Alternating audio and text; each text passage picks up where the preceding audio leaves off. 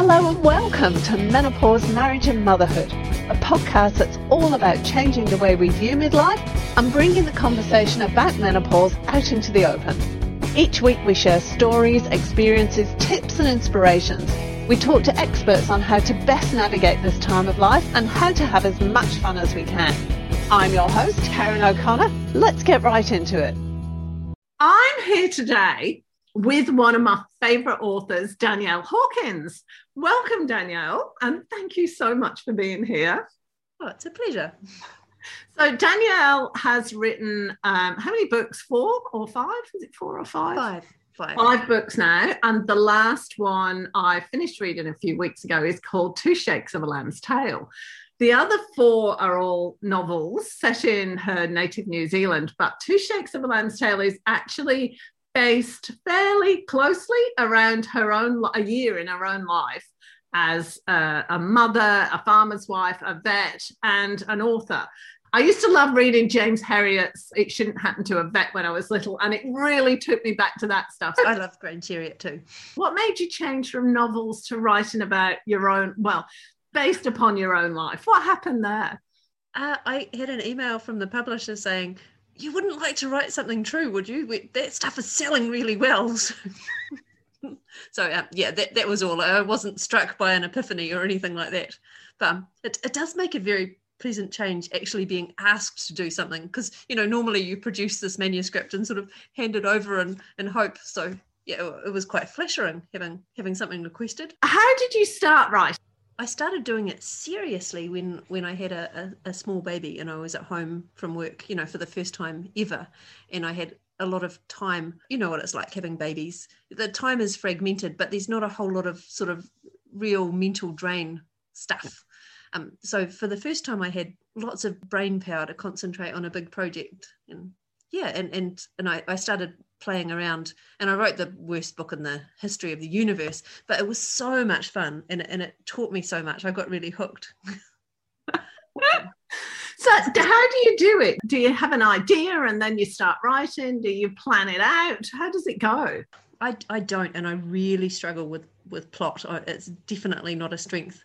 I start with a person that I quite like and sort of wander along and see what happens to them, which does mean that nothing very much happens in a book that I write. But and yet it does at the same time, because it's real life. Like, it lands to me like this could be somebody's life. It's not full of drama and incidents and everything. It's somebody's life. Well, thank you. Yeah, one of my absolute pet peeves when I'm reading books, one of the things that really jars is like screeds of dialogue that you think, but no one would talk like that, but no one would say that. And yeah, so I do try hard to often I want something to happen and then I have to go, oh no, but he wouldn't do that. No, that person, no, they just wouldn't. One of the things that I really like about your characters is gentle isn't quite the right word. I can relate to them a lot. They're very attractive kind of characters.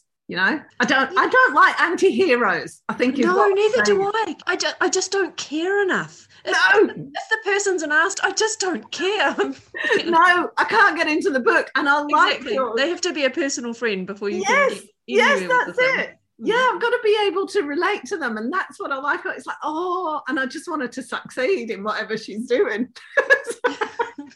Yeah, no, that's definitely my approach to books. And are you a rereader? I am a rereader, yes. Yeah. I have to go through, and because I like to, if I get into a story, I'll read it very, very quickly. Me too. So I miss most of it. Yes. And then I need to go back and go, okay, what actually happened in several parts? Yeah, that's right. But you've reassured yourself that you're going to like the person, so then you can invest. That's it. That's the one. So it was really interesting that when I read your Two Shakes of a Lamb's Tail, I liked you. I went, oh, she's really nice. I'm going to get in touch with her. Thank you. But I mean, of course, being the author, you have the license to make yourself slightly nicer, and always. When my husband read it, he was like, I don't remember all those arguments being quite like that. Oh, well, you write a book, darling.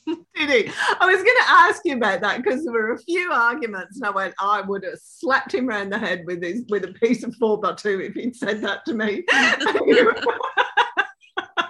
Only sometimes. So talk to me about being a vet as well, because you've got your finger in so many pies in your life. I really struggle with compartmentalizing my life, but you seem to be able to do it. How do you do it? Well, I like it, actually. I like having lots of different projects, because then when you don't feel like doing one of them, as you often don't, then there are 5 or 6 other things that you know are useful and valuable to do. So, yeah, it's good. So do you feel better about the procrastination? Because you got something else to do.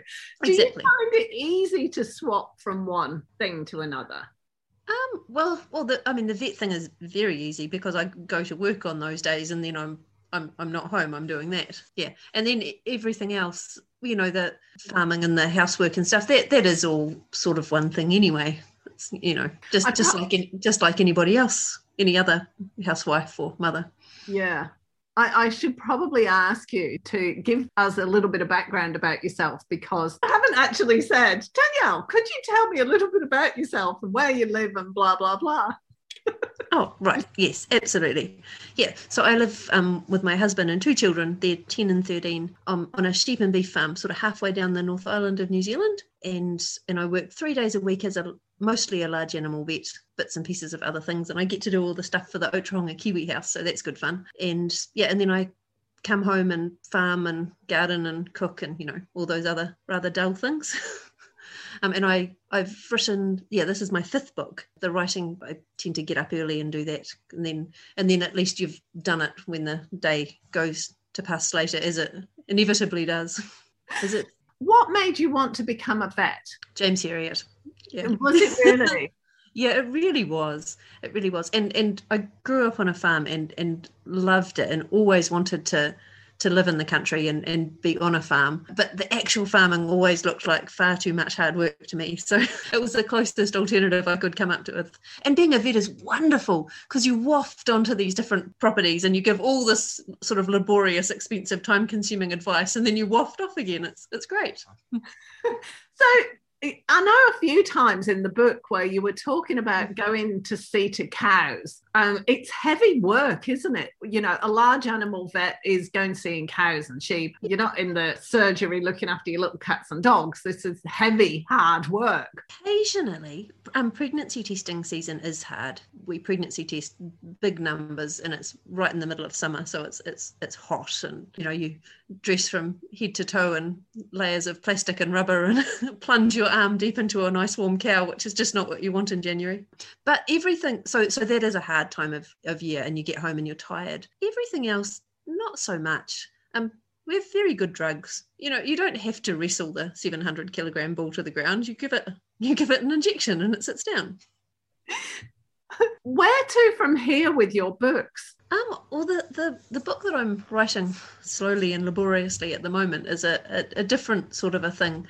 If anybody ever wants to publish it, I suspect that they'd call it young adult fiction, about a princess. I wanted to write a fantasy, like a sort of a clever, carefully constructed world, sort of a Philip Pullman type thing, but unfortunately I don't seem to be quite clever enough to do that. And I'm having terrible trouble with making my alternative reality consistent. You're finding it really difficult to create a world like that? What is it that's challenging? And I'm asking you as a complete never written a book novice. Yeah, well, you have to be consistent, because it's so jarring and so annoying, and so you have to have so much backstory in your head.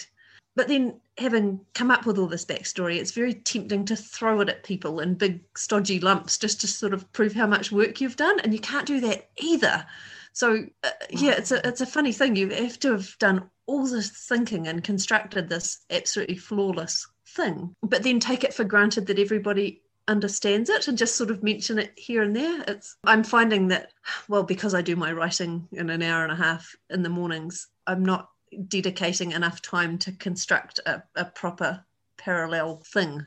I think you'd have to go away and think about it for 5 years first. And so what I'm doing is sort of writing down a story, and every couple of hundred words I think, oh no, that's wrong. And if I am creating this made up festival, I have to go back and change everything else, and then that would be the day before and they'd have done this. And I'm not explaining it well at all, but no, I get it. Yeah, it's just a big project and I can see that either I'll give up on it and just write a straight story, or I'll write this one and it will be useless, but it will have got my backstory sorted. And I'm not quite sure what's going to happen. And then maybe you can go on and write another one because you've already put the backstory in there, so you don't need to think about it anymore. That's right. But yeah, I think there's a certain amount of time that has to go into the backstory. How long does it normally take you to write something? A couple of years. I write very slowly. Do you do a set number of words today, or you just do a day, or do you just do an hour and a half and see what happens?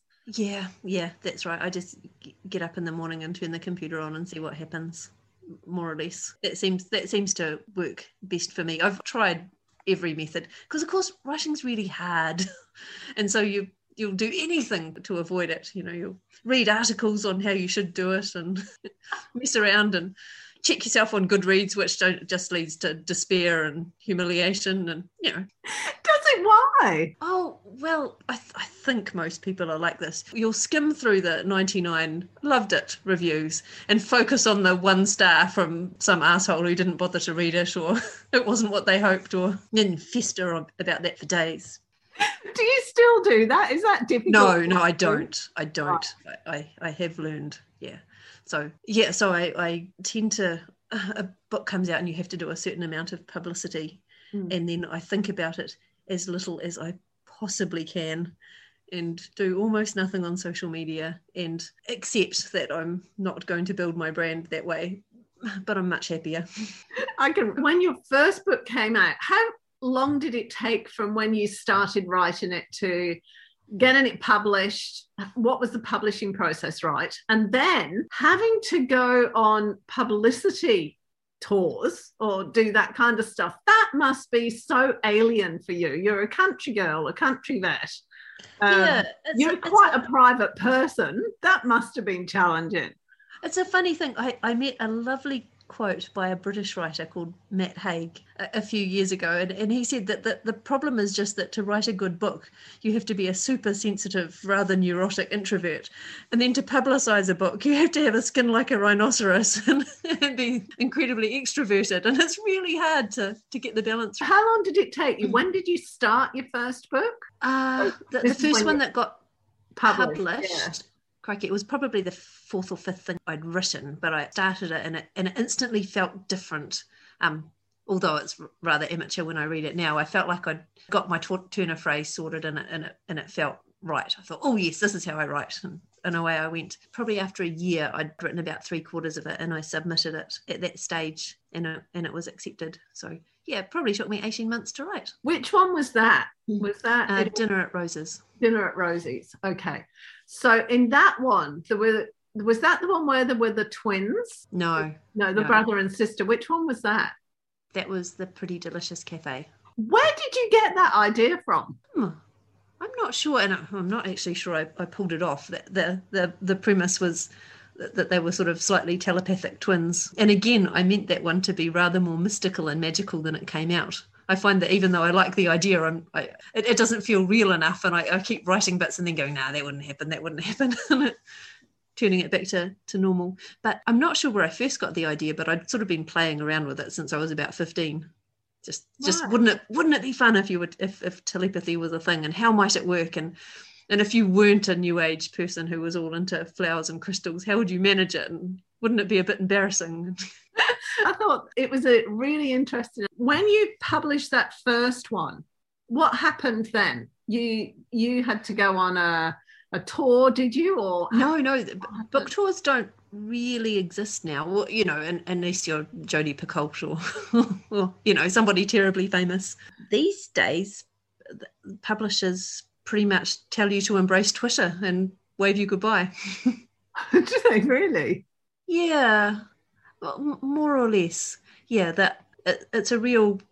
We'll buy a lot of manuscripts and not pay very much for any of them, and some of them will do well, and some won't, and we won't invest very much. And it's not that they're all a pack of wankers. It's just that publishing has shrunk, and most people are 3 or 4 people working out of a cupboard somewhere and publishing these long lists of books, and they just can't do any sort of individual attention. Isn't that interesting? Because Kindle's changed the whole landscape of publishing completely, hasn't it? It has, yeah. So it used to be a little bit glamorous, and you used to be sort of put up and wined and dined and lunched, but now I think you have to be important enough not to need it before you get it.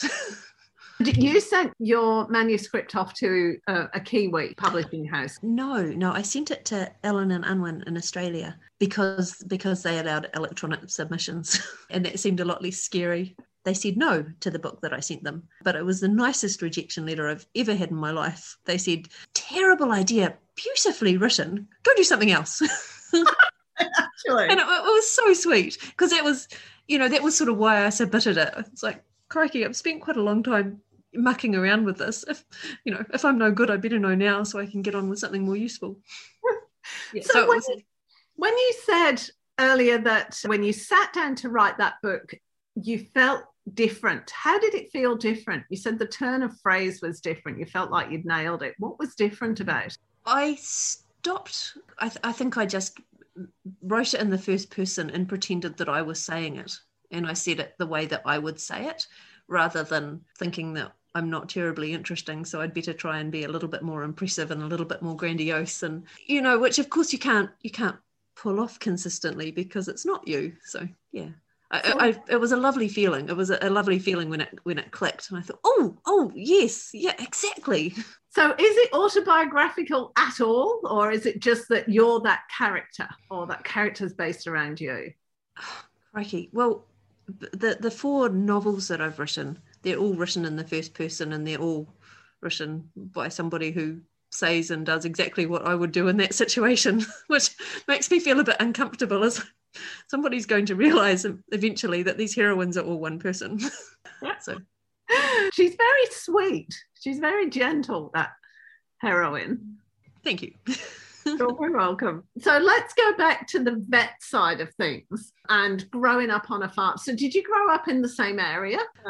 Yes.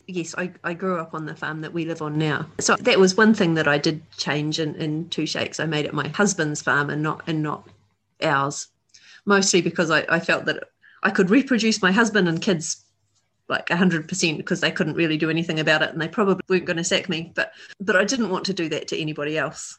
So I didn't want to put mum and dad in as photographs of themselves. And yeah, and yes, your sister-in-law. Of course, she's made up. Like, of course, ghastly sister-in-law. When I was reading it, knowing that you'd change names and change characters and everything, I'm like, I wonder if there is anybody like that, and whether anybody's reading it going, she's talking about me there. No, she's a composite of everybody who's pissed me off for the last 10 years. So. Yeah. Well, of course, the thing is that in real life there aren't very many truly dreadful people, but it's terribly boring if everybody's delightful, and you have to have someone a bit nasty. Where do you get your ideas from for the novels? I mean, the Two Shakes was based around your life, and for anybody that hasn't read it yet, it's written like a daily diary. So yeah, well, I wrote down every day what had happened yesterday. So that was your writing for the morning, was it? Yeah, exactly. It was so much easier than writing a novel. It's just, not trying to worry about a story arc and how the characters were going to fit together. And yeah. Was the wedding real? No, it wasn't. I had to have, I thought, some sort of big thing to happen. So I planned that when I started, and then I'd sort of changed my mind by the time I got there, but it didn't matter. The ideas for your stories, so that was a story that was woven into real life, but the ideas for the stories in the other 4, how did you come up with those? You develop a bit of an ear for funny things that people say for a start, and tend to borrow things and slot them in and give them to other people. And I borrow settings all the time from just what I've been doing. Yeah, if it's a horrible drizzly day, then that's probably how the next scene starts. And okay. And the characters in there, because being a country vet, I can imagine that a lot of the characters are based on, or composites of people that you met through what you do every day. Well, that was actually rather disappointing, because of course all the really best stories you can't use at all because the people would just sue you. Exactly.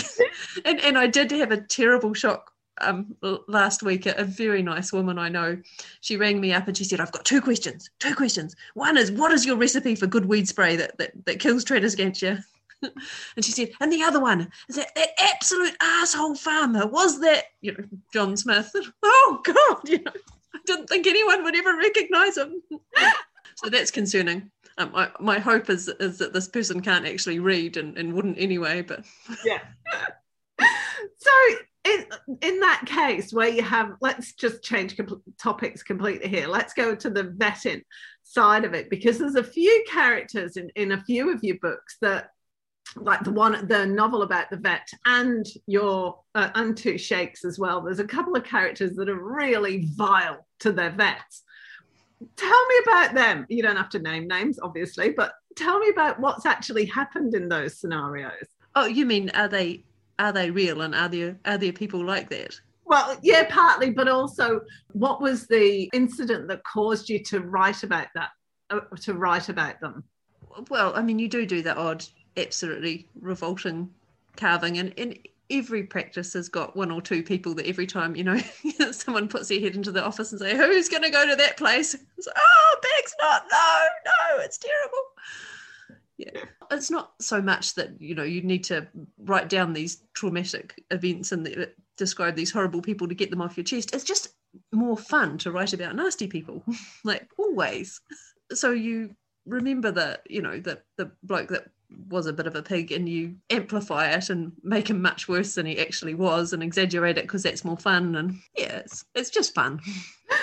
There was an old lady whose cat needed putting down and she was so upset, and the vet in the novel had to go round and take the cat. That's the heartbreaking side of being a vet, isn't it? Yeah, it is sad but nice.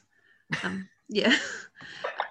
I mean, it's lovely when people love their animals like that, and yeah, it's gorgeous. The really hard stuff is the stuff that things didn't go very, very well, or it died and you didn't think it should, and then you lie awake and wonder what you should have done differently.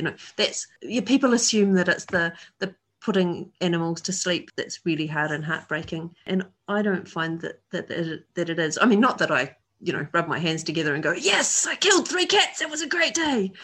But yeah, that's not the stuff that I lie awake at night and feel bad about.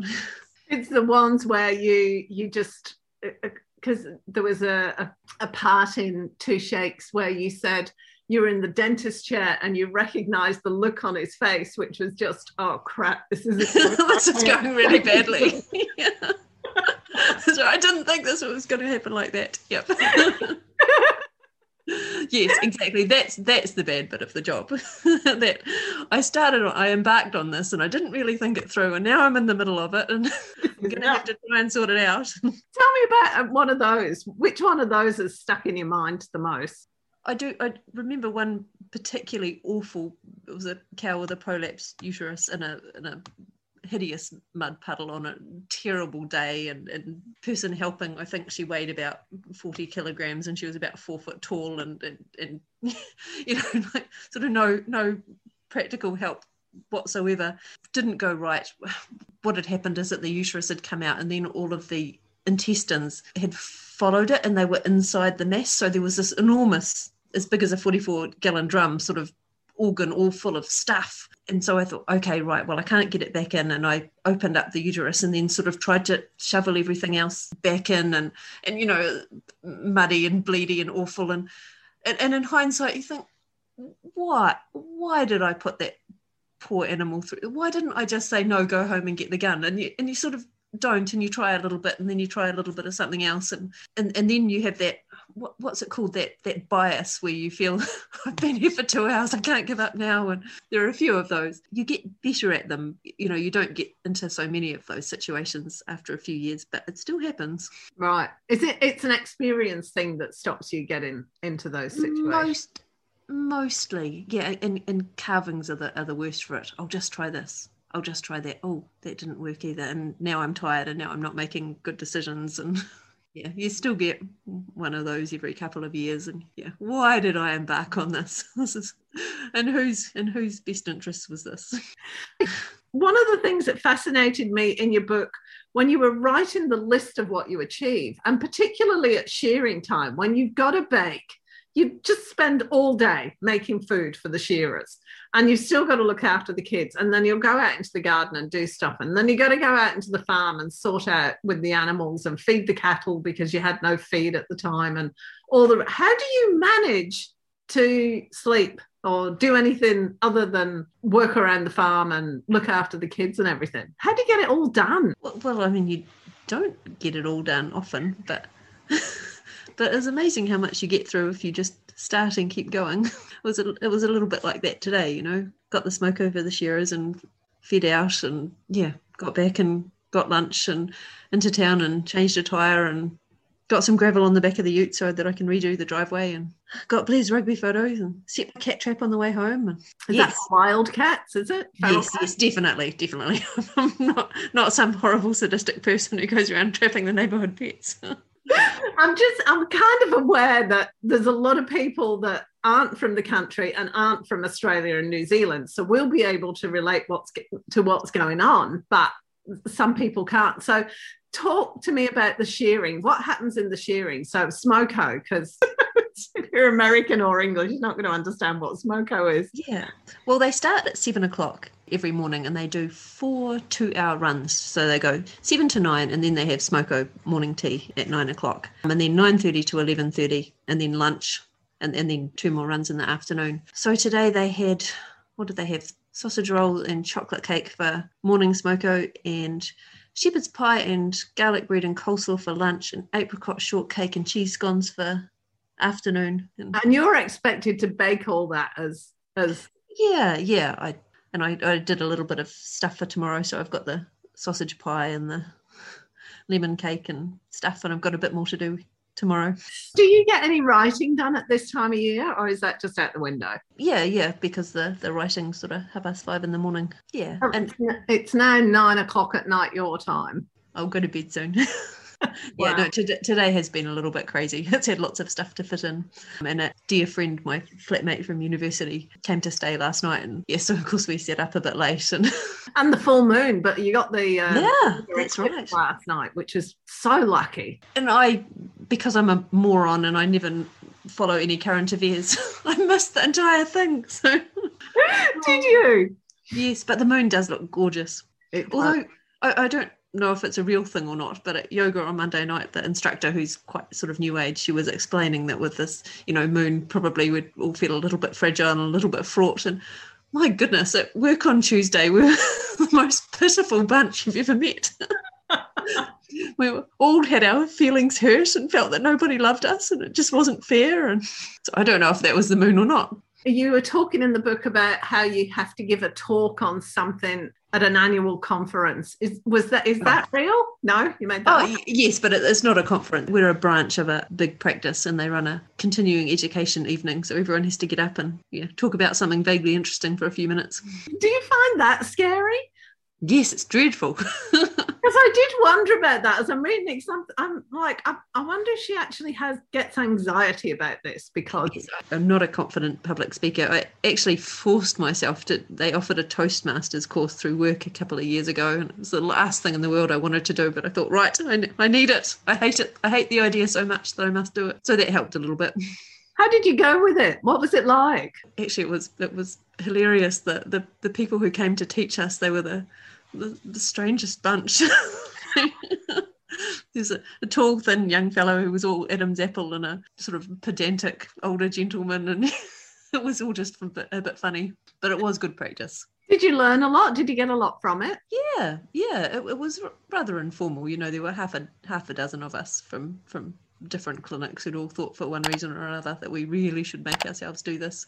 And of course, so you're completely among friends and you're giving these little 5-minute speeches, and it's so scary, and so it's just nice to push through that and realise that you're not going to die. And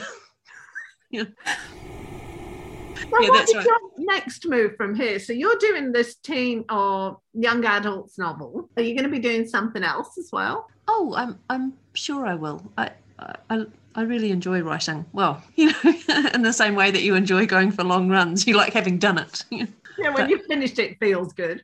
Exactly. I'm sure that I'll keep writing things, but I have written one or two things under contract and very much not enjoyed the pressure. It doesn't pay very well, and I resent having to treat it like a real job when there's not really a financial incentive for it. So I'd much rather just treat it as a fun hobby that, I'm much more productive if I'm enjoying it rather than resenting it. Yeah, and then see if someone will publish it at the end. I was going to ask you about that, because when you said, you sit down and you do an hour and a half every day, I know, like, I'll do guest posts for magazines and I get the biggest shits when it comes to deadline time, because I've got to. That's awful. Yeah, something like I hate it.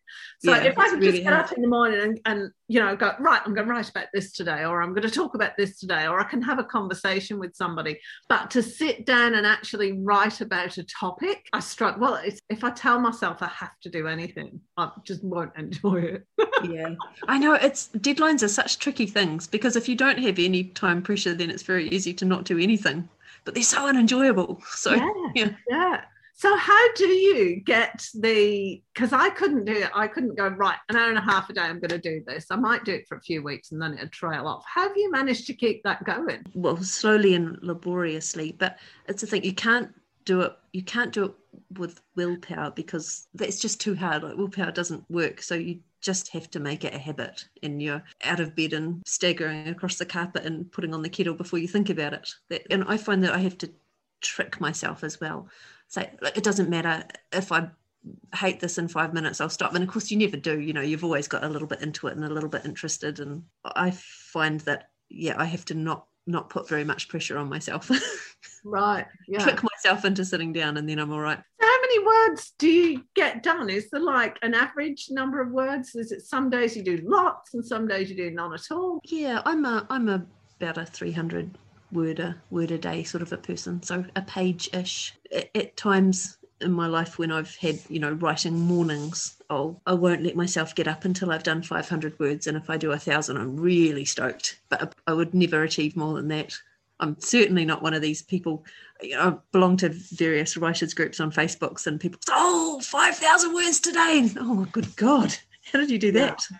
And everyone does it differently, of course. Some people write a little bit and polish it, and other people write a rough first draft and go. What do you do? Do you just write and then keep the story going and then go back? No, I polish it. I have to. Yeah, I have to like the previous paragraph and think it sounds about right before I'll go on to the next, because it's very easy to fall into the trap of just endlessly titivating and polishing, and you do have to force yourself to keep going a bit. I expect that when I submit something, there'll be an odd little query and they'll move a few commas, and that wasn't the experience I got back. Yeah, it'll be good when you've rewritten half of it. I was absolutely floored. Wow. But I do like to polish things really carefully. I suspect I would make much better progress if I made myself write 1,000 words before I was allowed to look back and fix anything. But you got to go with what works for you as well. Yeah, that's right. And something I find is, if it's a bit crap and it doesn't get across what I meant it to get across, and it doesn't feel right, I find it really, really hard to go on, because I'm a bit bored. Right. I like to get it to the point where I read it and go, oh, yes, that's what I meant. Yes, perfect. Whether anyone else thinks that, who would know? But what is your favourite book that you've written? That I've written? That you've written, yeah. Which one was your favourite? Which one was hardest and which one was the easiest to write? The first one was the easiest, because it was all just so exciting and so much fun, and I just wrote in any second that wasn't occupied by something else, for hours and hours and hours on end. The second one was the hardest. It's probably my favourite, but it was the hardest. I had an unrealistic deadline, and an editor or a publisher, when I kept trying to say, I can't do this, I can't do that. The kids were toddlers, and I was so tired, and I was trying to do stuff, and I was on call, and I think I wasn't forceful enough, and she sort of kept saying, no, you'll be right. And I actually had a little bit of a breakdown and had to have a spell on antidepressants after that one. Yeah. I just got myself into such a pickle. Just got so tired and took it all so terribly seriously when, of course, who cares? It's a novel.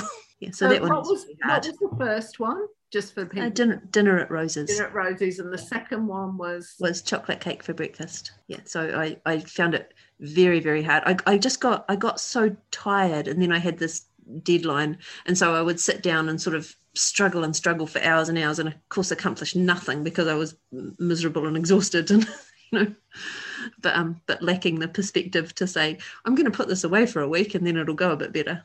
Yeah. So how long was there between finishing Chocolate Cake for Breakfast and starting the next one? Oh, I can't remember. A few months, I think. I was quite flat after I'd finished that, and quite sad about the whole thing, and just a bit silly. I sort of look back and shake my head and think, oh gosh, it's a shame that you lost your perspective like that, dear, but oh well, never mind. So is there still a negative association with that book, or do you feel okay about it? I like the book now. Yeah, I did like it when I'd finished it.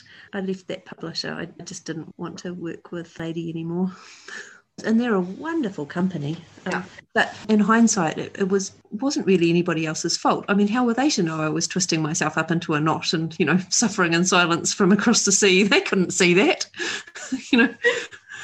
But you get silly and you feel that people should know these things.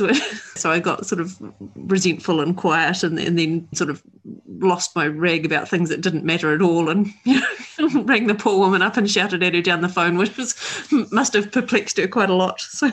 And did you just go to one publisher, or did you send it out to quite a few? I had an agent, and when the next manuscript was done, I asked her to submit it to different people just to see if we had any more options, just because it wasn't particularly that I was still feeling resentful. I just thought, I'm ashamed of the way that I acted, and I don't want to keep having to remember it, and I want to start again and be professional rather than sort of become somebody's best friend and then have it all go.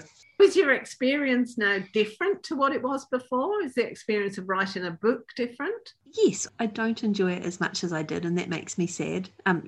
It's just that first, well, I suppose it's like falling in love with somebody, they're so exciting for a while, and then, you still like them a few years later, but they don't make your heart beat faster. So it's a little bit more of a job and less of a passion project than it was. Thank you so much, Danielle. It's been really lovely to meet you. You too. Lovely to meet you. Thank you. Bye.